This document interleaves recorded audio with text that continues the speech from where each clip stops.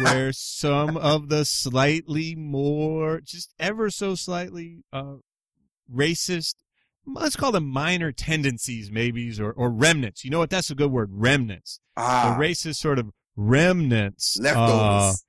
Yeah, just the after effects, just a few of those little leftovers have been showing up a little more recently.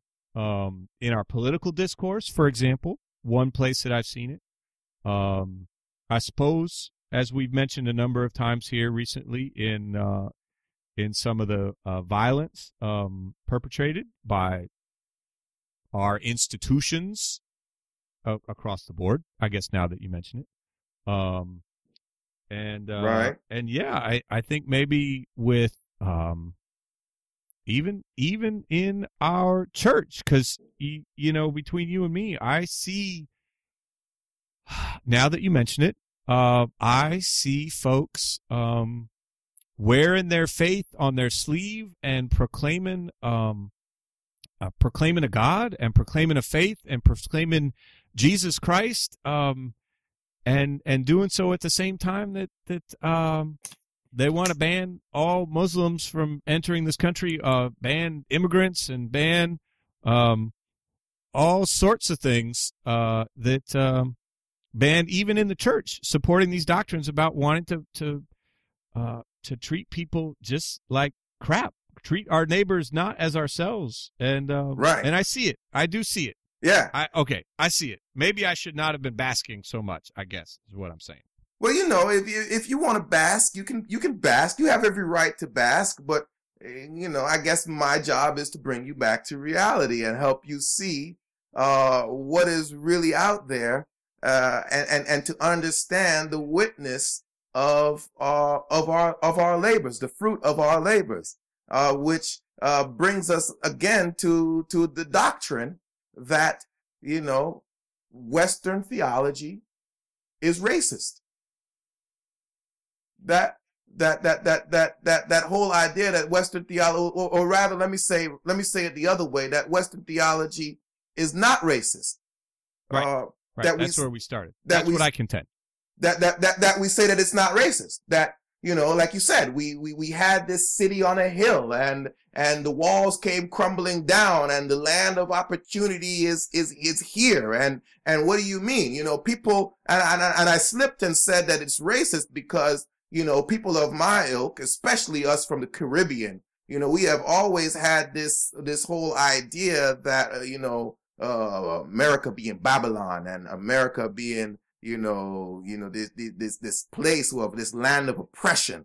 And these people, they say that they're Christian, but they treat you so poorly. They had slaves. They tarred and feathered you. They burned crosses on your lawn, and they lynched you. And so, that's why I slipped and went immediately to the theology being racist. It was like a Freudian slip right there. Like, oops, not yet. But, this whole idea that the theology is not racist. But for me, when we talk about theology, we talk about the theory and the praxis, right? We talk about the theory, the abstract, the academic theology, but we also talk about the lived theology. And the two have to work together. And what we're seeing right now in terms of a lived theology is pretty racist. I mean, and why do I say that? Because hold on a second now. Jesus coming and dying for our sins and welcoming the whole world to life everlasting, that does not sound racist to me, brother. And I hear hear you saying, I think I hear you saying, and this is heresy right here, heresy that our Protestant, maybe Western, maybe Protestant theology is racist. So I need some help. Because if that's the heresy we're going for, I don't think Jesus is racist. And Jesus definitely isn't racist. And here's the thing, like you said, he welcomes all, he died for all to come to him. And we in America who are Christian want to build a wall to keep them out. And the reason I say that is when we look at this Trump phenomenon, Donald Trump becoming the presumptive nominee and all of the party finally having to acquiesce and agree that he is going to be their nominee, is one of the interesting things that came out of the last exit polling was that an overwhelming majority of what you call white evangelical Protestants, y'all used to be WASPs, white Anglo-Saxon Protestants. I guess y'all are now WEPs. I don't know. Those were the good old days. You're now a WEP. Yeah, the Anglo-Saxon heritage. Oh, that was rich. Yeah, but you brought in too many non-Anglo-Saxons, so we had to change that. You started grafting in, the Irish, you started grafting in, Eastern Europeans, and you started grafting in the Jews, and you can no longer be Anglo-Saxon, so now you have to be white evangelical Protestants. But overwhelming majority of white evangelical Protestants support Trump, support Trump's ideas, support his ideals, support the vision that he has for this country, support the things that he says. He's saying these things because they poll well. He's saying these things because he knows that white evangelical Protestants, white Christians, Western Christians, are in support of his very ideals. So that's where I get that whole, question. I remember asking that question. Is it safe to say that it's racist? Well, supporting ideals is different than theology. I mean, we're not talking about what you just talked about politics. You didn't say anything about theology. Yeah, but then we go back to that whole idea that my abstract theology has to reconcile with my lived theology. Kind of like what James said, show me your faith without your works, and your faith without works is dead. I know you Protestants had a hard time with that. That's a high bar right there. Hey, yeah, but they have to reconcile to one another. Otherwise, something is wrong. So the way that we live out through our economics. We live out through our politics. We live out through our justice systems. We live out through the various structures that we have created as a people. And they bear witness. Those are the fruits of our head theology, of what we sit in church on Sunday and say we believe. That's the fruit. So let me get this straight. You're saying that our theology, what we believe as a people, is actually it's more important of how we live. Maybe not more important, but you're saying that it's not just what we say we believe; it's how we live that shows what we actually believe, what our theology really is. As a Trinitarian person, I'm gonna use a heavy Trinitarian word. There is a perichoretic relationship between what we believe and how we live. There is an interpenetrating relationship, that there's a symbiotic relationship, that one has to exist within the other in order for it to be true. I have always said you're very articulate for a black man. I know. And I always have to flex my articulation muscles to let y'all know that I do know how to put together some words every now and again. But it has to live together. And if it doesn't, then something's wrong, right? That's the idea. If what I believe doesn't come out in how I live, then something's wrong. Like the fig tree that the Lord destroyed. It did not produce any fruit, and so it was useless. The theology produces bad fruit. And the proof of that bad fruit are Trump supporters. So therein lies the question. Do we have to begin? Is it safe now to ask? Is it safe to even have the discussion? Is the theology racist? Long pause. And if it is, if we can at least admit that it harbors racism, that it makes room for racism, then, okay, what do we do now? Right? Where's the gospel? Right. I need some gospel. If what we've claimed is how we as a people, certainly we as a white people and a white Protestant, maybe white evangelical Protestant, but no matter where we are in the church, this is part of the church, right? We can't just abandon and say, well, we don't know that guy. I mean, Oh yeah, it's not about abandoning it at all. You know what I mean? Right. As a black man who acknowledges that problem. It's not about abandoning for me either. You know, it's about the grace of God that is available to all of us, that, you know, all of us sin and fall short of the glory of God. And if we think that we don't, then we have a problem. Like the Lord said, because you say you have no sin, your sin remains. But and acknowledging that sin that is there, that gives us the opportunity to live into a deeper relationship with the grace of God. You know, and by living into a deeper relationship with the grace of God, then yes, truly, it does become an environment where there is neither Greek nor Jew, nor rich, nor poor, nor black, nor white, nor male, nor female, but all are one in Christ. But we can't just get there because we exist there in our head.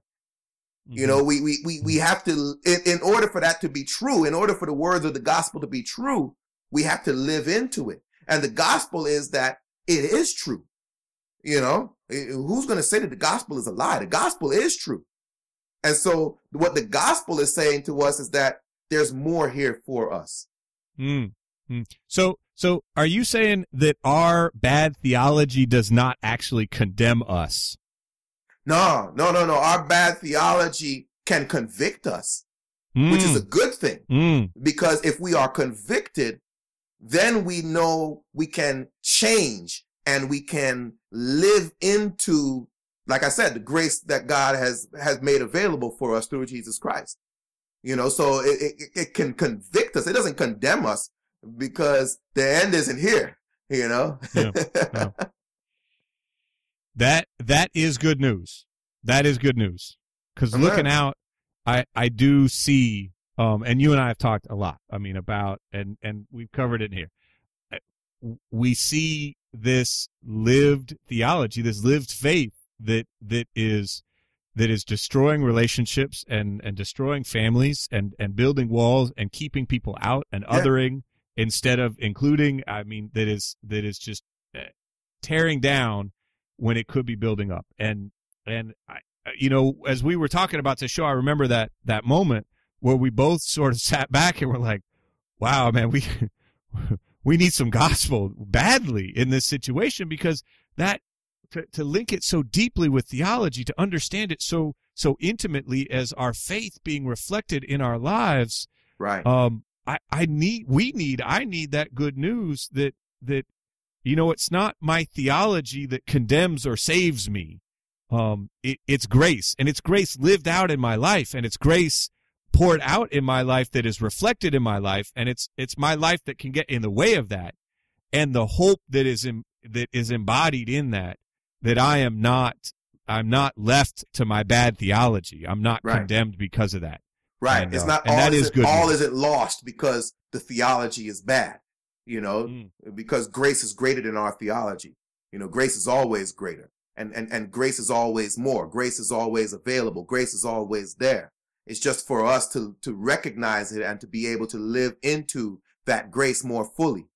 And so that's the heresy that we're inviting you to live into, to acknowledge when we see the dismay, when we see the chaos, when we see the head scratching things that are being said and where it looks like we are headed as a country, you know, the grace is there to let us know that clearly, certainly there is better. Whatever side of the aisle you come down on, whatever candidate you support, we got to at least acknowledge that there is better, you know, that there is better out there for us, that the grace of God is there for us. And all we have to do is want to live into it and live into it even more and live into it even more than that. And the deeper we dive into it, the better it all will be for all of us, because that's what the grace of God is about. And in the Easter season, we say, Alleluia, amen. Amen. Hallelujah. Thank you, brother. Hey, man, you know, it's always a pleasure having these conversations, inviting you into the conversations. We appreciate the feedback that we have been getting, and invite you to leave your comments, invite you to send your emails. We got new email addresses. Mine, of course, is ebony@racialheresy.com, and his, of course, is ivory@racialheresy.com, you know, because Ebony and Ivory live together in perfect harmony, you know, by side on the piano. And so, you know, we just want to invite you deeper and deeper into the conversation with us. Until next time, I'm Father Jabril. And I'm Father Case.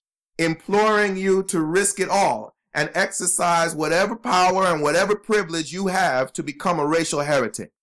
And now here it is, your moment of sin. So we talked about this monster early in the show. This morning, acquitted murderer George Zimmerman put the gun he used to kill Trayvon Martin up for sale. Then the gun auction was actually taken down, I think, after a few hours. Okay, so what's the most offensive part of this? The selling of it or the people who actually want to buy it? Yeah, listen, I'm sorry. I have been living about this all day. Yeah. To me, if you have to choose one, it's the people who want to buy it. George Zimmerman is a murderer. I expect him to do terrible things. But people who actually want to own this, like what? I don't understand that at all. And now I'm solving George Zimmerman. Well, you know, and I think it has less to do with our fetish, in this case, less to do with our fetish for guns and more to do with the disregard of black lives. Because what's happening here, and follow me, no one's buying the guns that were used in Columbine. You know why? Because it's a horrible thing to do. But the difference between that case and the difference between this case is a black life. Thank you for listening to Racial Heresy. Be sure to visit our website, racialheresy.com, to post your questions, comments, and feedback, and to share your own stories of life as a racial heretic. Want to hear more? You can find past episodes of Racial Heresy on iTunes and the Racial Heresy website. Want to hear even more? Invite Racial Heresy to speak at your conference, council, church, training, or event. Email us at ebonyandivory@racialheresy.com or visit our website for information on speaking engagements.